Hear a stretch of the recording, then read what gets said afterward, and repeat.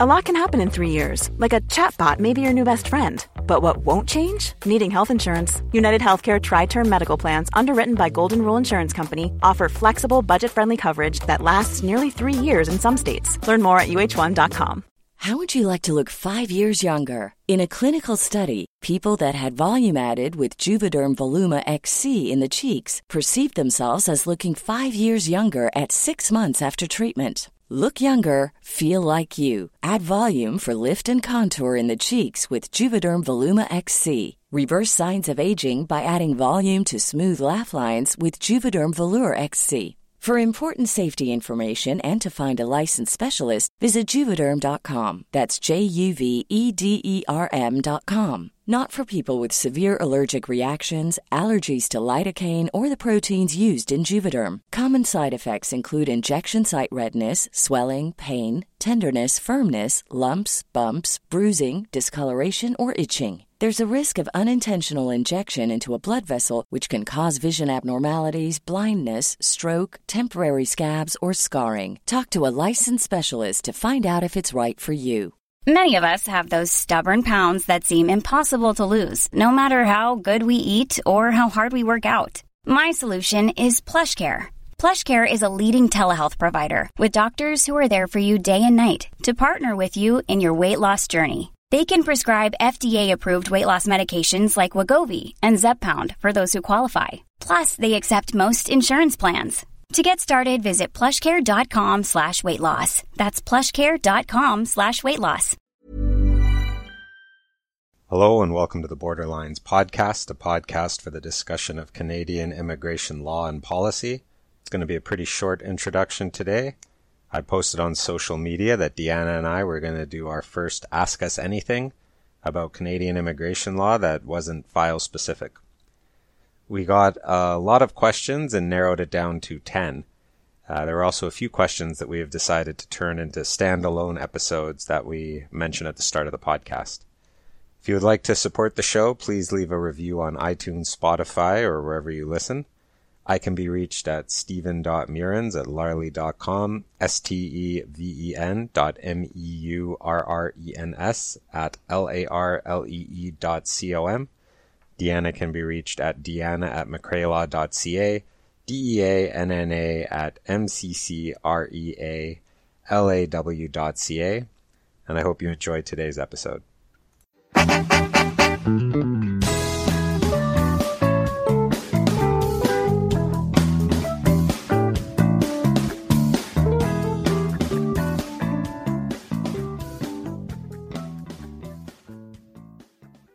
I took to Twitter last week to say that Deanna and I were doing an Ask Us Anything or Ask Me Anything for today's episode, and we received a lot of questions that we've condensed into 10 for today's podcast.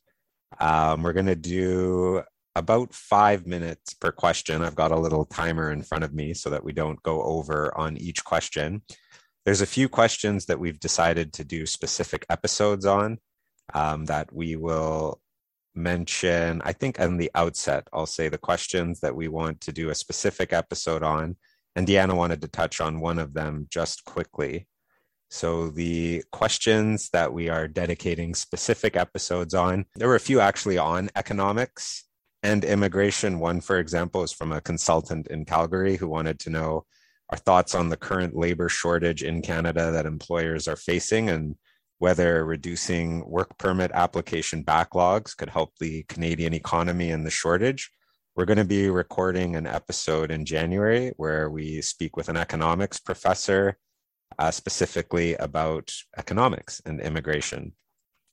We also received a question about Nigeria and it's the really low approval rate for pretty much all applications from Nigeria or Nigerian citizens. And we're going to do an episode also in January specifically on issues pertaining to Nigerians and immigration. Similarly, we received one question about whether we think IRCC is systemically racist. And we're going to do an episode, I think, specifically on that. We haven't scheduled it yet. We don't actually have a guest for it planned. So if you want to be a guest, or if you know of someone who would be interested in this topic, let us know. And then finally, we were asked whether we believe that any applications or streams of applications will be terminated either in 2022 or in the years to follow. And we're going to do an episode specifically on that, where we just go over the history of IRCC, well, not IRCC, but Parliament passing laws to terminate whole streams of applications. The final question that we're going to do an episode specifically on, but Deanna wanted to address today as our first Ask Me Anything question, was from someone who asked whether changing sexual orientation could lead to removal from Canada. And when I asked the person if she could elaborate, she said, if somebody did a refugee application where their basis of claim was on persecution due to them being a lesbian, and they then change, or not change their sexual orientation, but their sexual orientation evolves so that they become bisexual after they've been granted refugee status and permanent residency, could they, I guess, have their refugee status vacated? So Deanna, do you want to take it away with your short answer? Yeah, my short answer essentially is that vacation proceedings can be evoked where there's an application by the minister where they believe that the basis upon which somebody's refugee claim was made was misrepresented. So, and there are examples that you can find in the jurisprudence where an application is made because they think that the basic premise upon which somebody's refugee claim was made was not credible. They can make an application to vacate that status. So the question in those cases will be whether or not there are credible grounds to believe that that application was not credible in the first place. So it becomes like a factual determination. And so whether it's like an, as Steve said, like an evolution of one's orientation, or whether or not those things are, there's never, as we know, there's never like a hard line in some of these things. I think it will go back to whether or not there was a question as to credibility in the first place. So that's what it would come down to, I think. And often I think these things come up in the context of like a subsequent application that has been made where it goes back to whether or not the facts were incorrect at the time that they were claimed. In the first instance. So if at the time that the claim was made, the person did truly believe that they were a person who was lesbian and that was a true claim at the time, then I don't think that it would render their status vulnerable. But again, it's just a matter of being able to defend that, at the time the application is made by the minister. But again, I think that it does warrant, I don't think we've ever done a session on vacation proceedings or cessation proceedings. And I do know that quite a lot of applications to vacate or cessation applications are being made these days. So I think that Steve and I have just said that would be something that we should dedicate an episode to in the future. So we will be looking for a guest on those topics. You want to take maybe a minute to just explain the two terms, vacation and cessation? Yeah, so vacation is when, as I said very briefly, where there's an allegation that the basis upon which somebody made a refugee claim was misrepresented in the first place. So that's and I think it's under section 109. But anyways, I won't try and cite the regulations because I don't have them in front of me. That's when an application can be made to vacate those that status. Cessation would have a similar outcome, but it's more when an application is made to terminate the status that somebody has acquired through a refugee process. But because the conditions in the country of citizenship may have changed, or somebody has reavailed the protection of the state that they sought refugee protection from. So let's say you have sought protection from Syria, but then you have gone back and tried to visit that country again in the future. So often cessation proceedings are brought if somebody tries to obtain a passport from the country that they sought asylum from. So, both of them have the outcome of terminating the status you obtained in Canada, but, for slightly different reasons. Yeah. And we will go on. So yeah, we're going to do an episode specifically on vacation and cessation in more detail, but hopefully that answers that listener's question with it depends. It depends in the sense that they would have to believe, or the immigration authorities would have to believe, that the original refugee claim based on being a lesbian was fake. So question 2 is and we received several questions about this, the caregiver backlogs. We received several questions on all backlogs, but the caregiver's stream was probably the most backlogged. I tweeted earlier in the week a stat from IRCC, which was their commitment they say that their commitment is to process 80% of applications within 12 months of the receive date. And as of September 2021, they had processed 1% of applications received in April 2020, 3% of applications received in May 2020, 3% of applications received in June 2020, and similar numbers throughout. So obviously they are nowhere near meeting their processing times. I actually had one finalized in the sense that we filed a caregiver application for someone, I believe in late 2019, and they then did a TRPR pathway application in May 2021 that has been approved. And so then their caregiver pilot application was finalized in the sense that we got an email saying, we noticed that you received PR through a different stream. Therefore, we are finalizing your application for the caregiver stream by withdrawing it. So I actually wonder how many of the applications that are being finalized right now are just being withdrawn because the applicants received permanent residence through the TRPR stream. But the question then that we were asked was specific. Does Deanna have any insight or information into what is going on with caregiver applications? Is IRCC working on them? And then multiple dates that people gave on when they submitted their applications with no movement. So you do a lot of caregiver applications, or at least you used to. I don't know if you still have active caregiver files, but you have insight. And what's going on? Yeah, well, Deanna's going to need to be constrained by the 5-minute rule on this question for sure. But as people who do a lot of work in this area know that there are a number of intersecting caregiver programs that have covered the field in the period of time since June 2019.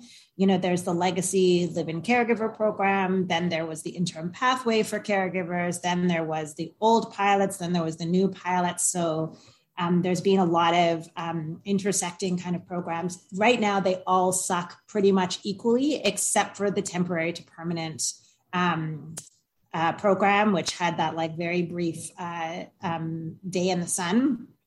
And as you know, the one that worked for childcare workers, that one kind of filled quite quickly. And some of those people are starting to get landed. The one that's for the healthcare workers, that one stayed. There were positions available still, even when that program kind of closed because, it expired. But the one that was the current pilots, first of all, the interim pathway for caregivers, I'm still, even though that program only opened for a very short period of time, I think it was it was open for a short time in 2019 and then for a short time again in 2020. I still have people that are pending in those two programs that have not been finalized. I probably have filed about 100 applications in the new pilots. And from as early as when it first opened up, which was in June 2019. To date, I have not had a single decision on any of those applications. I have had some starting to get work permits. I've had actually one work permit so far that was issued in those those new pilots. The only one. And I think that was filed because when those pilots opened up, it was June 2019. But at the beginning, I wasn't using them because the interim pathway for caregivers was still available, and that one was much faster. So it wasn't until about September 2019 that I started using the new pathways. And the first one finally got a work permit, but still no final decisions. So they're basically just not moving. And I've actually started bringing mandamus applications on some of those, but even those don't seem to be getting a lot of love yet. They've started, some of the mandamus applications are starting to, I've gotten to the point just of having made the demand letters, and I'm starting to see whether or not that's going to actually get them some attention and whether they're going to start moving. But yeah, they're just not moving forward at all. And as to why that is the case, I just don't know. I think that what I understand was the issue is that at the beginning of that program, they weren't actually that carefully monitoring how many applications were in the door.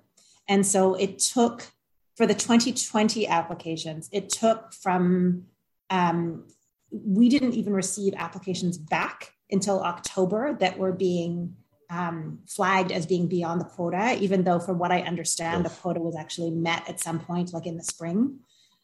So it really just was an issue in terms of their tracking where they were in their inventory. And anyways, that's all I can say there is just, people should not be surprised that the processing is massively slow. It's not unique to the application. It's just that as Steve Stats say, they're just not moving those to finalization.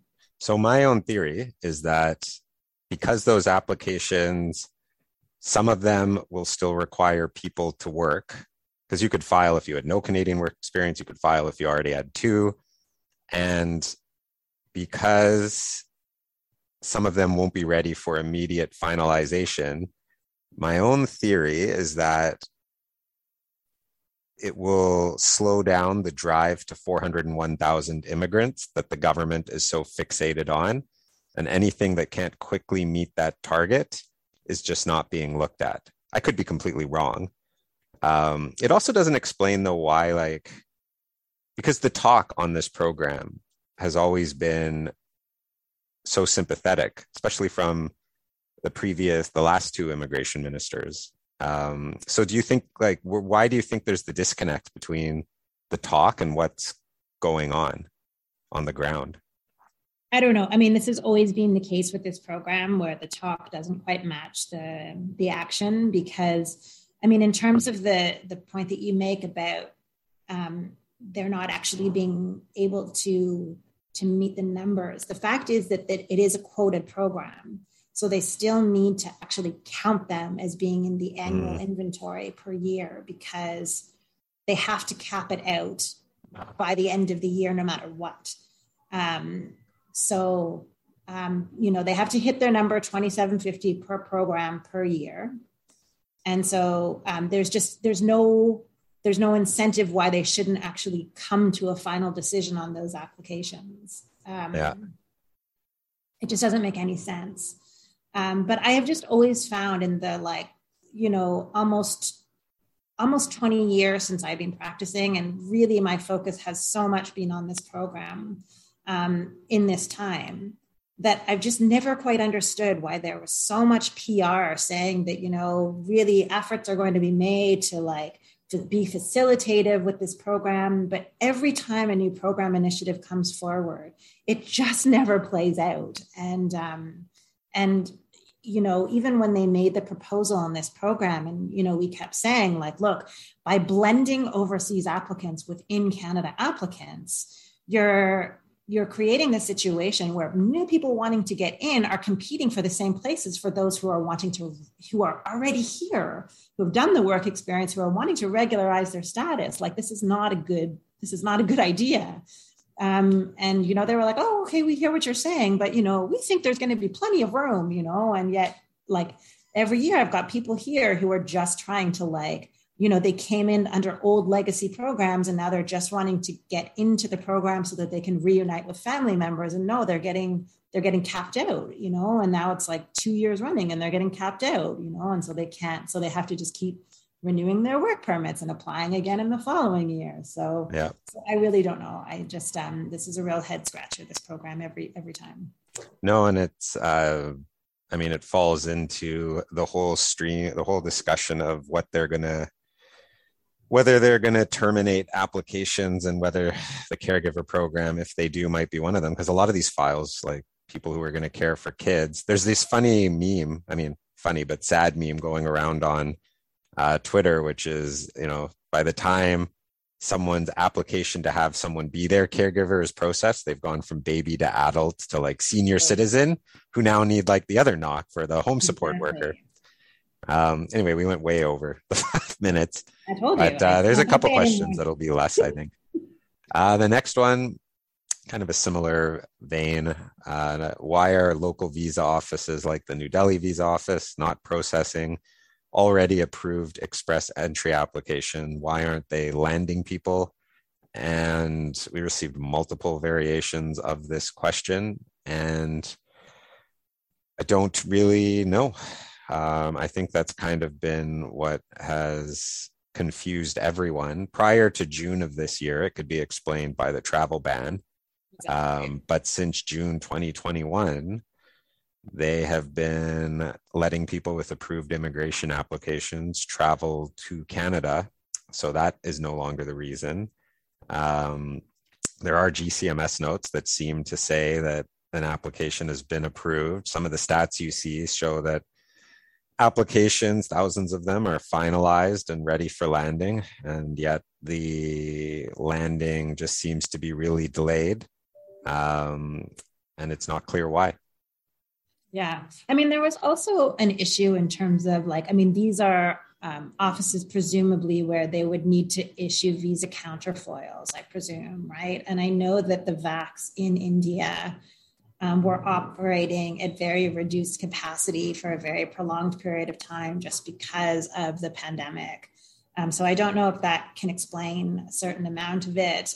But again, I think that, you do begin to wonder, how much of it is just about like the political will to kind of, to get those visas issued and people on airplanes. Yeah. There are definitely country-specific issues. It's become really hard for people in China to get new passports. For sure. But why? Visas from China. Yeah, but why there can't at least be an update that says the application's approved? Although what's weird about that is like, if someone is able to get to Canada and signal that they're here, then files do move, and so they seem to be able to issue temporary resident visas and work permits. So why the actual immigration applications for people who are overseas are still delayed is less clear to me. There's going to be the final question that we are getting today or answering today will kind of tie in a lot of these questions. So I'm going to move to number 3, which is an interesting question and it is, how do you think realistically IRCC should change their workflow and file processing since the number of applications grew significantly over the years and the number of applications didn't? I don't actually know if the number of applications has grown or shrunk too much, but what is clear are the backlogs are soaring. In November, and I think a few people published this, a memorandum to the deputy minister called Managing the Federal High Skilled Inventory. And it showed that there's currently an application inventory of over 760,000 people. This was from September. I don't know what the current number is, but as of September 2021, the application inventory was 760,000 plus people. 360,000 of those were economic class files. And the total immigration goal for 2022 is 411,000, with 241,500 being economic class migrants. So you pretty much don't need any new applicants, and IRCC will be able to meet its targets for next year. I mean, obviously they're not going to like completely freeze immigration intake. So what do you think the solution to this is, or what will happen? Well, just as a pointer, that was kind of the exact purpose of express entry, was to eliminate the creation of these backlogs and to prevent to prevent the creation of these backlogs that they couldn't manage. Yeah. And now they have big backlog. I mean, I think they overshot intake. One of the things that has always bugged me is the big focus on PR, like the target of 401,000, 360,000, when really, as far as like who's coming into the country, who's using social services, who's paying taxes, it seems like the temporary resident number, which is way bigger, is more important. And I kind of wish, because a lot of this is driven by quotas. We don't want to go too far beyond 401. We don't want to be less than 401. And if we just moved away from caring about these quotas to just who's here, I feel like, and you'll see news stories where it's, oh, there's now 401,000 immigrants. Can Canada, absorb all these people? And it's, well, a huge percentage of them are already here.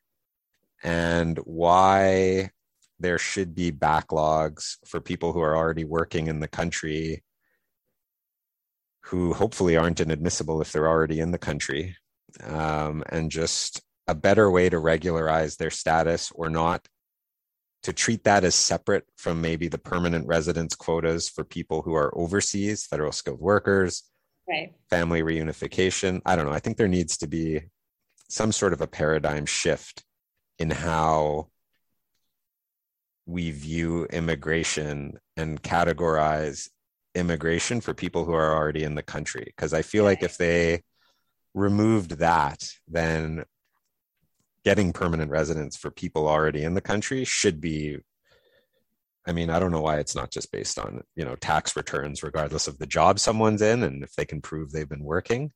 But assuming that paradigm shift doesn't happen, I don't see a solution beyond there being backlogs. I don't know if you have thoughts on either paradigm shift in how we view immigration, or if they don't dramatically increase the numbers, whether there is any solution beyond just backlogs. Yeah, I mean, I think I definitely agree with you that a lot of it is a paradigm shift. And I think that the idea of those who are already in Canada, that there is something fundamentally different about enabling those who are already here to regularize their status as being something fundamentally different than those who are overseas applying from abroad to enter Canada, two entirely separate propositions.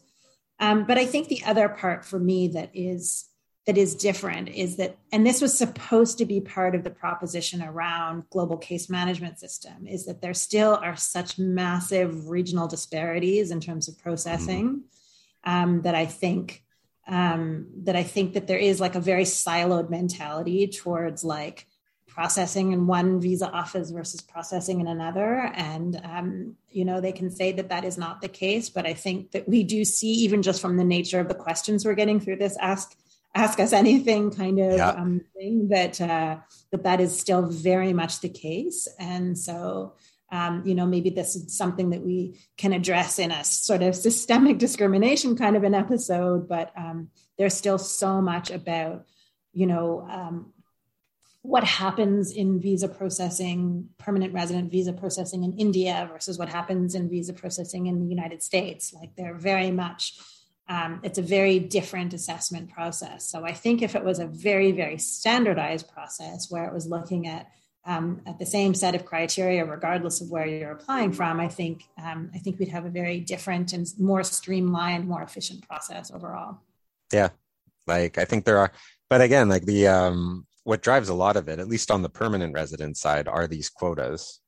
Mm-hmm. There are no quotas on the temporary stream, but yeah, backlogs from some countries are huge. Mm-hmm. There's then the disparity between those who get to apply at a port of entry because they're visa exempt than those who need a visitor visa Yeah, and have to exactly. apply online. And I think also, like, I mean, there is always this this fundamental presumption that somebody is intending to defraud the system unless they can prove otherwise. And I think that the fact that many, like, if you're applying from a visa exempt country, you can come in, you can make your work permit application, and then you can apply locally. It does fundamentally change the nature of the adjudication. So even though that might seem like, okay, well, that's just based on the location, it's not just based on the location. Yep. It's entirely, so we have to talk about this from a substantive equality perspective, not just about locale. I'd also like to see, I think there's too much time and way too much brain power going into trying to figure out if someone is a cook, a chef, a food counter attendant, and like distinguishing amongst NOCs. I don't really understand why that is such a big part of Canada's immigration system and this whole skilled, unskilled classification. And they're completely redoing the NOC system next year. And I hope they take the opportunity to remove it. I don't know. I mean, I don't know if you've seen the NOC that was just released. It's like totally different codes, but not entirely different classification system at all. But I think they're moving beyond skill levels. Okay. They're just calling it something different because they don't, doesn't sound very, good to call someone unskilled, but I think they're moving, at least they're getting rid of those titles. But even in terms of, like, I mean, I know I spend a lot of time, working admissibility cases, and I understand. I mean, don't get me wrong. I believe in the integrity of the Canadian immigration system, but I find the amount of time and attention we spend on misrepresentation allegations quite foolish. And I don't mean like when somebody has, come to Canada under a false identity, but when somebody has accidentally failed to mention a forgotten US visitor visa application that they made 20 years ago that they totally forgot about. And then, you spend back and forth about whether or not that was a material misrepresentation. Like, some of this is just foolish. And, and again, this notion that this is going to hurt the integrity of the Canadian immigration system, some of it just feels very not substantive. And anyways. Yeah. Oh, and we've talked before about misrepresentation as a gotcha game, going after low-hanging fruit. It really is. Question 5. This one is almost a one-word answer. Do you need to mention previous visa rejections and spousal sponsorship applications? 100% you do. You need to mention every single one, because, and this was it was almost a segue from my last point, is that, like, applications get refused because you forgot to mention that when you were 12 years old, you got refused a visitor visa to go to the United States. This is actual decisions that get made. Yep. Next question. Why can spouses from visa-exempt countries enter Canada on electronic travel authorizations, which, for those who don't know what that means, they're basically a short form that takes a couple minutes normally for IRCC to automatically process for people who are from visa-exempt countries, and then Americans don't even need that. They can just come to Canada. Anyways, to set up their life, apply for their sponsorship application inland, get open work permits, and have families and children inside Canada with their family while applications are being processed, while those who need visas must provide tons of evidence regarding the genuineness of their marriage, are often denied visitor visas to come to Canada. The Canadian citizen has to spend money traveling to the spouse. They have marriages through video screens. The ability to have kids can be delayed, or reunified with children can be delayed, and long processing times. Is this fair? So the question is written kind of rhetorically, but no, of course it's not fair. I don't know an alternative way around it in a world where visas are required for people from certain countries. But of course, for the individual whose life is on hold, of course it's not fair. And the thing this question is put in such a way that, like, spouses from visa-exempt countries can get open work permits. The thing that's super ironic about this is that the spouse of a foreign worker can get an open permit, but the spouse of a Canadian cannot get an open work permit unless they're applying through an in-Canada spousal and they've got first-stage approval. But it's just, again, the absurdity that, like, yep, if you're the spouse of a foreign worker, you can get an open work permit straight up. If you're the spouse of a Canadian, you can't until you get a first stage of approval. If you're the spouse of a Canadian on a visa from a visa requiring country, you just probably can't get in at all. Yeah. There's so many levels of unfairness in this process. And, you're 100% right about all of this. But again, I think that this goes to the same, systemic racism kind of inequality of the system as it is. There's really nothing more to say about it. It is a very unfair process. And this kind of segues right into the next question, which is whether or not, the question was said, why is there a particular hatred toward outland spousal applications? It takes the longest to process with the most intense scrutiny of all the streams. Where does it all come from? And I remember back in the day, it used to be that outside Canada spousals would process faster. And that was one of the incentives to choosing an outside Canada processing over inside Canada processing. And I would say to clients, outside Canada processing is faster because the department knows that, there's a desire to reunite a couple. Whereas inside Canada, you have the advantage of being able to apply for a work permit, but it's going to be slower overall. But with the pandemic, that changed. Outside Canada became as long as, if not longer than, inside Canada processing. And so I don't know why that came to be the case. Yeah. I don't know if I would say, I don't know that I would agree that it's more scrutiny than in inside Canada. I think that on equal facts, it would be the same amount of scrutiny. It just depends on the visa office concerned. Yeah. And for those who don't know what we're talking about, there are two application streams. We're not just talking about where someone lives. It's a bit of one of the oddities of the immigration system is there is the inside Canada stream and the outside Canada stream. And there's benefits and disadvantages to both. So if you file in the inside Canada stream, you can get a work permit. If you file in the outside Canada stream, you can't. If you file in the inside stream, you don't have the ability to appeal a refusal. If you do the outside Canada stream, you do have the ability to appeal a refusal. Make it even stranger. Let's say, for example, my spouse was a national of South Africa. If I apply outside of Canada, my application is likely going to end up at the visa office in Pretoria. But if my spouse has a Canadian visa and is able to come to Canada, I can either apply inside or outside. I don't have to apply by one or the other. So you do have this choice. But if I apply inside Canada and then my spouse goes outside of Canada and can't get back in, my application will end up kind of falling down and, they can just refuse it because the person is not inside Canada. So there's this whole decision-making process that goes into deciding which one to use. Oh, yeah. And I didn't mention that. You can apply from the outside Canada stream while inside Canada.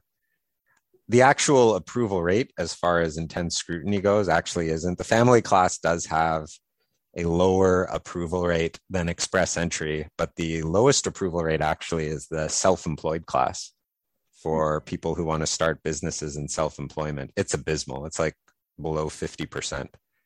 And none are being processed right now, not to take away from issues in the outside Canada sponsorship stream. Do you remember back in 2013, the inside Canada stream seemed to process or balloon to 3 years. And that's when they brought in the open work permit option for it. So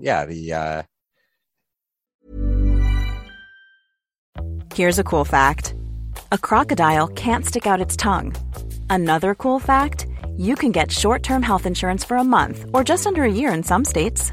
United Healthcare short-term insurance plans are designed for people who are between jobs, coming off their parents' plan, or turning a side hustle into a full-time gig. Underwritten by Golden Rule Insurance Company, they offer flexible, budget-friendly coverage with access to a nationwide network of doctors and hospitals. Get more cool facts about United Healthcare short-term plans at uh1.com. There's never been a faster or easier way to start your weight loss journey than with PlushCare. PlushCare accepts most insurance plans and gives you online access to board-certified physicians who can prescribe FDA-approved weight loss medications like Wegovy and Zepbound for those who qualify. Take charge of your health and speak with a board-certified physician about a weight loss plan that's right for you.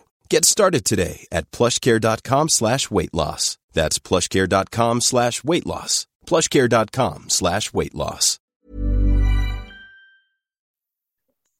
Yeah, it's always like a pros and cons thing as to which one to do. But I honestly think that like the outside Canada process, to me, in my experience, doesn't have a higher refusal rate than it does. I mean, there are certain visa offices that I would just say, in my experience, are kind of notorious. They're just, like the department can say that they're all deciding their applications on equal facts. But I think any immigration lawyer, especially those who do litigation, will know that there are certain visa offices that just take a very challenging stance, especially in spousal interviews. And it's just, what always surprises me is how they're able to forecast in their immigration planning how many Canadians are going to marry a foreign national. Well, just when they they'll say, okay, our goal this year is this many applications and we anticipate this many, and they're pretty close. I don't know if we're just that predictable as humans that the planners at IRCC have figured out how many each year, what percentage of Canadian citizens and permanent residents will marry someone abroad and try to sponsor them. But I've always found the planning side to be interesting. It'd be neat to see what goes into it behind the scenes.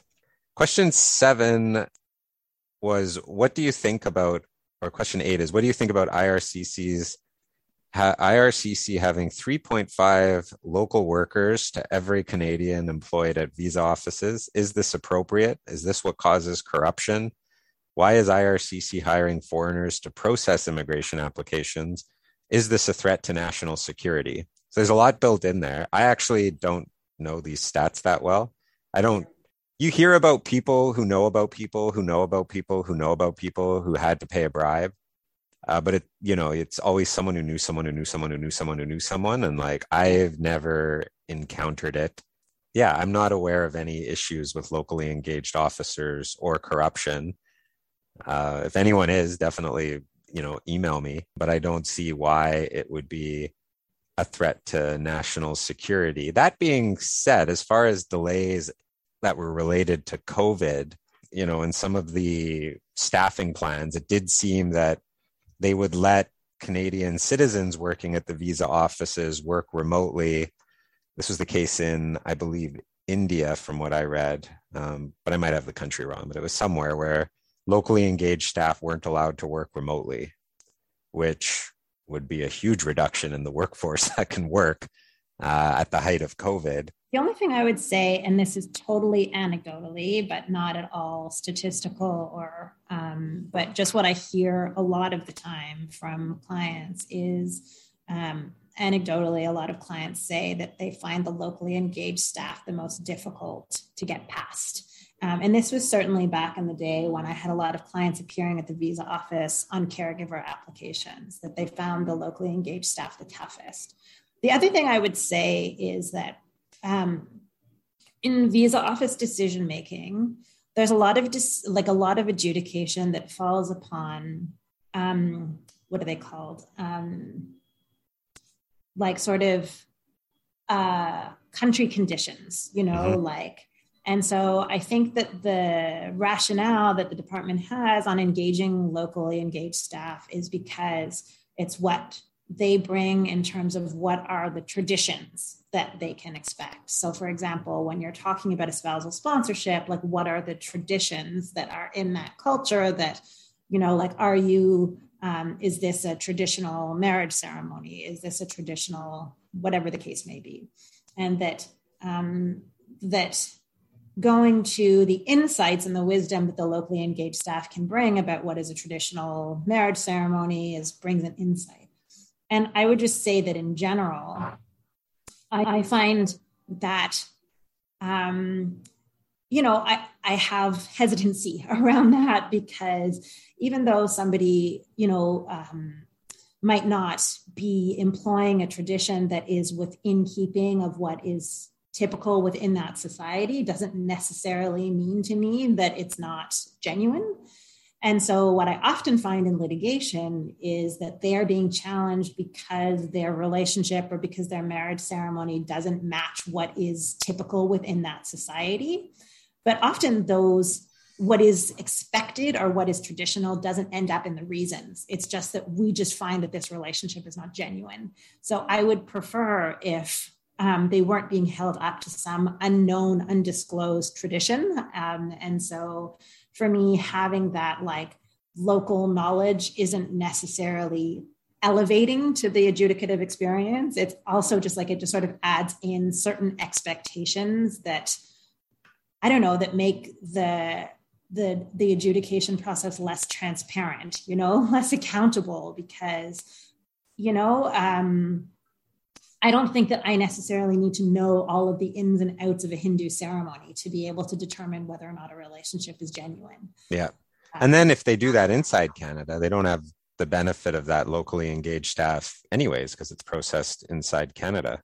Exactly. You can still ask the question, but I just feel like sometimes it just means certain steps get skipped, you didn't have this. So to me, this this makes me, and a lot of questions don't get asked, okay, well, this person's from that caste and that person's from that caste. So it strikes me that this doesn't seem right, but I think a lot of assumptions end up getting made because of that local knowledge that people might have. But to me, it's just hard to distinguish between what is secret knowledge and what is stereotype, So I don't know if I would go as far as to call it corruption or national security, but I just kind of I'm all about procedural fairness and accountability and transparency and decision-making. So, I think also at the same time, I think it's just a cost question as to whether or not hiring locally engaged staff is less costly. I think that's, But I don't know. I can't speak to the policy reasons why they do it like that. No, and have you heard of anything about bribes or anything? Or corruption? I haven't. I have, but again, I don't feel like I'm in a position to determine. I've certainly heard stories like that in certain visa offices, but I don't feel like I'm in a position to determine whether or not that's, those are, credible. I don't know. Yeah, no, that's it's the same as me. Yeah. Question 9, why is Canada's artificial intelligence program causing the rejection of many visas? How does it work? So there's an assumption in that question, which is that the artificial intelligence that IRCC uses is causing the rejection of visas. We did 2 podcasts on artificial intelligence, but just to summarize, and a lot of this is really guesswork because the department hasn't ever actually, as far as I know, proactively come out and said how its software works. People seem to be learning stuff through federal court cases and affidavits that the Department of Justice is providing, as well as Access to Information Act requests. But what we can say with certainty is that artificial intelligence is being used to triage most, at least temporary resident visa applications from people in China and India. I'm not aware of it being used in other visa offices, although it might be. The triage sorts applications into 3 streams. Those that are considered low risk are automatically approved, at least for eligibility. And there's some uncertainty over who does the admissibility check. Although again, if all it is reading a police certificate, I don't know why artificial intelligence, if artificial intelligence can review hundreds of pages and determine the likelihood that someone's going to leave Canada by the end of their authorized stay, I don't know why it can't look at a police certificate and just say yes, no to criminal record. But anyway, supposedly it doesn't do admissibility. Then those that are triaged as stage 2 or 3 are manually reviewed.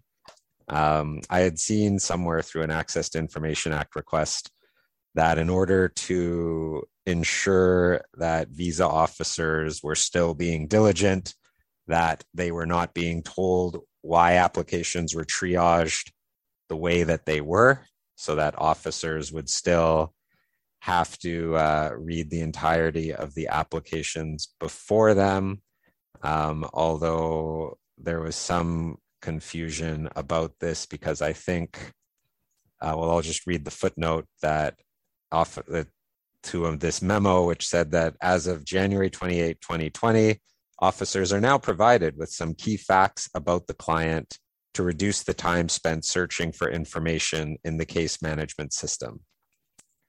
And that brings, that kind of summarizes, I think, concern 1 that people have, which is a lot of the stuff around artificial intelligence seems to all be geared to reducing the amount of time that officers read applications. And so the other part of the artificial intelligence discussion is something that isn't really artificial intelligence, but a software called Chinook, and then I think Haraya in the Philippines. And that is a bulk processing tool that allows IRCC officers to bulk review applications in something that looks like an Excel spreadsheet, where they can bulk refuse applications. And as of 2020, this was being used in New Delhi, and then the Indian offices, Abu Dhabi, Ankara, Bangkok, Beijing, Colombo, Dakar, Guangzhou, Ho Chi Minh, Islamabad, Lima, Manila, Mexico, Moscow, Nairobi, Riyadh, Rome, Shanghai, Singapore, Warsaw, at least. So it's now clearly this software called Chinook is being used by most visa posts outside Canada. I don't know if it's being used inside Canada. And the concern that people have with Chinook isn't that Chinook makes the refusals, although I think some people seem to have that belief. The concern that I have is whether officers are just reviewing what is in these Chinook spreadsheets, or if they're still reading the entirety of applications, given the huge time pressure that's on them. Because I think, anyone who obtains internal reasons or does judicial review has reason to believe that applications aren't being read. I don't know if you have thoughts on any of that, or you've summarized pretty well. I mean, you've seen like the GCMS notes, which clearly suggest either that applications weren't being read, or that when it came to the refusal, due to either a lack of time or care, there was no effort to make it seem like the application was read. Yeah. And so an example would be like, you see refusals that say applicant has never traveled to Canada, and or when they traveled to Canada did not comply with the requirements of their stay. And you just look at that and you're like, well, you can't have both of those.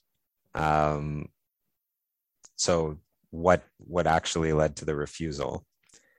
There is some concern amongst practitioners that, and I don't know what your thoughts on this are, as to whether challenging decisions is now going to become a protracted process, because a file will be refused because it maybe didn't receive attention or proper reasoning, but the actual application might still be one that would be refused if it did. So you no longer know kind of what the consequence of a judicial review in terms of the applicant's ability to enter Canada may be. I don't know if you have thoughts on that, whether it's impacting the value of judicial review. Well, I mean, generally, I have some concern about the value of judicial review right now, mostly because of the huge volume of material before the federal court right now. I would say in the last year, I would say the ability, like one's ability to negotiate settlements at the Department of Justice right now is a little bit impeded just because they're so inundated with litigation right now that through no fault of their own, I feel like the lawyers of justice are just like, they're super overwhelmed by litigation at this moment. Yeah. And I think even worse than that is that sometimes even when you succeed at federal court, you go back to the visa office and get another garbage decision. And so I've had a very large number of cases that have gone, we've succeeded at federal court, you go back, you end up back at court again. So I think that my concern right now with federal court is that, there needs to be like a substantive review of the quality of decision-making at the visa offices. Like, given that the only remedy you can get at the court is to go back to the visa office, the courts are not willing to intervene and substitute their own decision for that being made at the visa office. I've tried and tried again. So, so I think that it's like, and I don't think that this changes the question too much, but like, if you're still getting poor quality, spit out, like from a list of 20 possible decisions, that you're going to get, like, federal court is only kind of a Band-Aid solution if you're just going to end up back in the same merry-go-round. And, I've said this before on the podcast that like Vavilov talked about, like, if you're just going to end up back on the same merry-go-round, then the courts have to step up and be willing to do something different. And so that's kind of like, all of these conversations we've had around AI, my concern is not so much the concern around triage, but rather like, how is this going to grow and how does it change the overall, rule of law? And like, are we okay with the idea that just like substantive decision-making by a human is going to go away? Because like, it doesn't really comfort me that much to be like, okay, it's all right. We'll go to court. We'll get it sent back so that the computer can decide and give us a different standardized reason next time, It's very surprising to me that there's like these triage and Chinook appears to have been in place since at least 2018. And there's not a single federal court decision that mentions them. And it almost seems like, I'll always remember when, I appeared in court once and someone said, well, we have to, of course, the material wasn't all read, but the system depends on us kind of pretending was the exact word, that it had all been read. And I feel like it's just very surprising to me that, or kind of troubling that all this jurisprudence that, presumes that all the material was read, and that officers were individually reading applications before, and there's no mention in any of these decisions of bulk processing, reading applications in spreadsheets, pressure to go as fast as possible and possibly only read certain parts of applications. I really hated that Newfoundland nurse's decision. It's like officers need to be presumed to have read all of the things on the file. I thought that the Vavilov decision did a lot to say like, that's not good enough. That like, if the reasons don't actually say why you've refused. You had mentioned, Steve, that you wanted to do a session on costs. And like, I got my first costs order in my career not that long ago. And it was one where the case had gone back for a second time and we got the same garbage decision on the second time. I got another one where Mr. Justice Barnes said, I'm not going to order costs, but if we get another crap decision for the third time, then I would consider costs. Yeah. But he said in his career, he's only ordered costs like a handful of time. And this is a very senior member of the bench. But again, it's sort of like, what's it going to take to make the bench start saying like, look, like we are not satisfied with the quality of decision making, because I think somebody needs to hold the visa offices to task. I mean, for me, it's just like the decisions, because we now know how the triaging and bulk processing works. I feel like the decisions aren't accurately like they don't. When you're reading federal court decisions, you don't get an understanding of how the applications are actually processed and how they're actually reviewed. I actually am optimistic on AI, though. I feel like we're in a transitory phase where once all these issues are worked out, I think AI could do wonderful things. My only concern would be, I hope it's properly funded, because from what I understand, like it's not something that should be done on the cheap, especially given how important the consequences are. And I just hope the funding remains there so that they aren't using, well, like we always hear about, like, oh, GCMS is antiquated, out of date, and doesn't, meet the needs of visa processing. The forms that like that Adobe, they use some version of Adobe that Adobe no longer supports, which is why apparently you can't view it in most browsers, the forms. And I shudder to think that, 5 years from now, it'll be, well, there's this triage mechanism that is outdated and it doesn't work the way it should, but we don't have the budget to replace it. So I just hope that the people at IRCC involved in AI always get the budgeting they need if it's going to be increasingly important.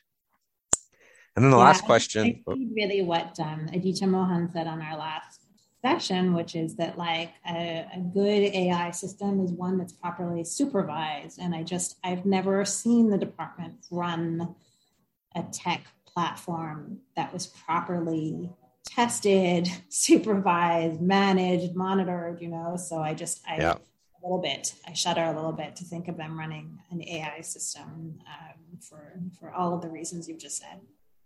And then the final question, which sort of ties everything together. Why is Canada's immigration department so secretive? Well, and then there's also lack of transparency and accountable. I want to focus mainly on the first two are very similar: secretive and lack of transparency. I haven't been practicing as long as you, but is this the most secretive you've seen it, or has it always been like this? I think it's always been like this. I think that, I think that what we always hear from the department is that, if they are too open and clear about what the rules are and what, what's happening behind the curtain, then people will start gaming the system. And I've always been a little perplexed by this because it's always, to me, this fundamental premise that that everyone is out to defraud the system, and that running a system that's open and that the rules are clear and that the system is open and knowable, that will increase fraud and that will increase, malevolence. To me, it flies in the face of what I believe about the rule of law and about, the requirement of accountability. I've always kind of been sort of baffled by the department's sense of the need to continuously add new enforcement mechanisms when we have a very robust enforcement machinery around the act. And so I think that coming at every adjudicative process as if we are assuming that every single applicant is intending to game the system creates an environment where just the rules and the policies are so difficult to know and so difficult to understand that there are these, what we call the gotchas, all the way through the system, that a lot of the mistakes made are like honest mistakes and misunderstandings, just created by the fact that the mechanism is so difficult to understand, so difficult to know, so difficult to navigate, and it is it is really, truly an access to justice issue. Simple things that should be able to be done without the use of counsel are just unnavigable. And so, to me, this is just a product of it being, there being a lack of transparency, so much secrecy, and a real lack of accountability in terms of what the processes are and what they're trying to accomplish. Yeah, I have an email that I received over the weekend from someone who they phrased it, this is more of an expression of opinion than it is a question, but it kind of summarizes this, which is, for all of this year, the Canadian Experience Class has been Canada's largest immigration program. And I'll just start reading the email from S. I'll just say S. So since September 14th, there have been no Canadian Experience Class draws. I understand the government has targets to fulfill considering the Afghanistan scenario, but what should the candidate who's completed a year and is eligible for CEC do? My work experience or my work permit is expiring soon. I'm an applicant in the pool and my work permit will expire this month. The eligibility criteria for the postgraduate work permit extension under the public policy is I don't meet.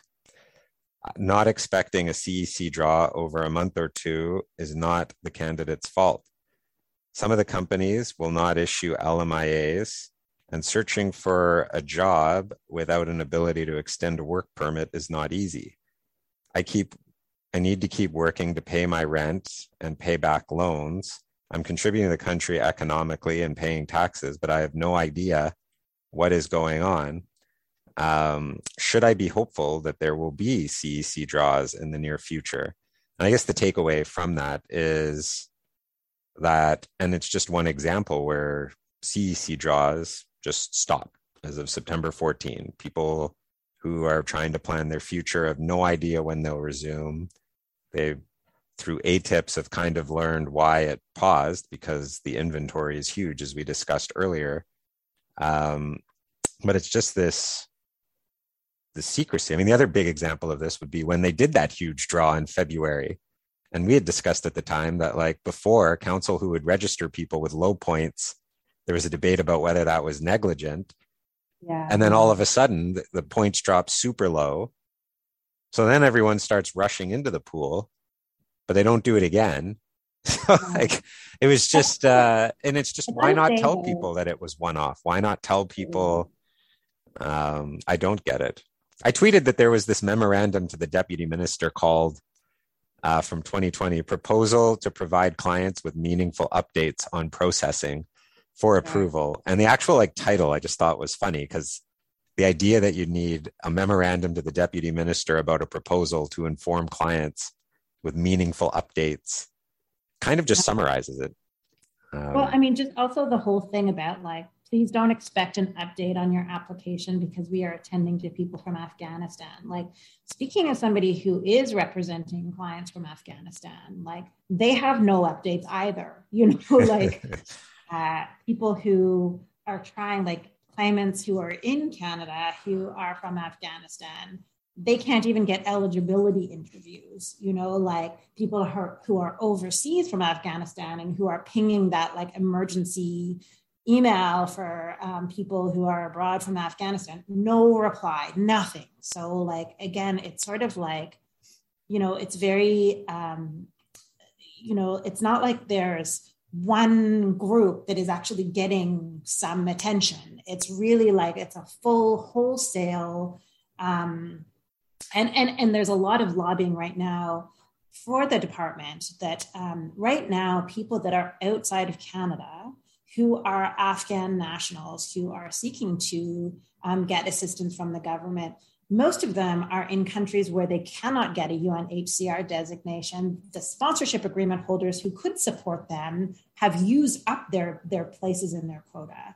So unless the department removes the requirement for them to get that UNHCR designation, which they can't get in any of the surrounding countries, they're outside of Afghanistan now, not able to do anything, not able to leverage the programs that the department issued for those who are still inside of Afghanistan. So it's kind of on all of these fronts, it just feels like there's just a lack of honesty. There's a lack of honesty and a lack of transparency. So every time I get one of those bounces, like, sorry, we can't tell you what's happening with your work permit that you need to maintain your status in Canada. We're attending to people in Afghanistan. I feel a very deep sense of frustration and sarcasm about that, because like, well, then how come you're not answering my message about the person who's the Afghan national currently stranded in India who can't maintain her status in any country and is basically stateless at this moment, you know? So I think that there's an overwhelming sense of frustration with the department right now. All you need to do is watch the Twitter feed on the department right now. Oof. Couples who are, you know, separated and have been separated for 2 years that are just wondering when they're going to be able to be together. Like, I think the frustration with the department is right now at an all-time high. And I think that their trite message, like, please don't ask us for information about your life because we are attending to others, I think people's fuse has run quite short right now.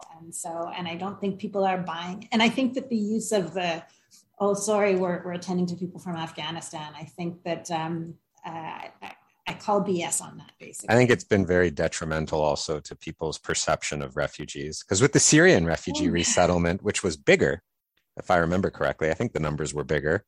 I used to always tell people, you know, oh no, that's not impacting your application. I never got the sense that the Syrian resettlement really did impact people's applications. Oh. Whereas the Afghanistan one is like in your face, you will be impacted by this. Yeah. But I think you're right, though. It's led to, you know, we do hear all sorts of like pretty kind of, you know, xenophobic remarks from those who are waiting for a sponsorship. But I mean, I think that, you know, there are systemic barriers right now preventing those who are actually fleeing the crisis in Afghanistan from getting anywhere right now. So the fact that they're being leveraged by the department as being an excuse for why you can't extend your stay here in Canada, it feels pretty shady. Yeah.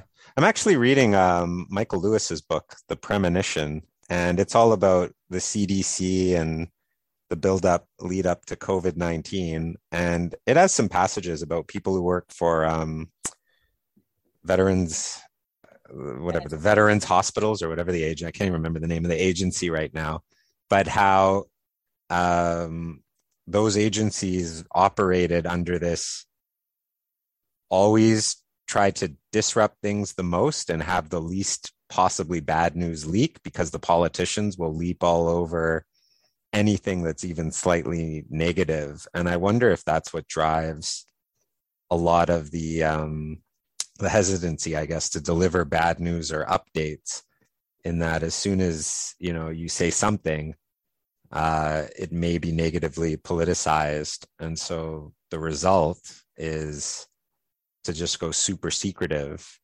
Maybe. But then that just leads to everyone assuming the worst, I find. So I'm not sure.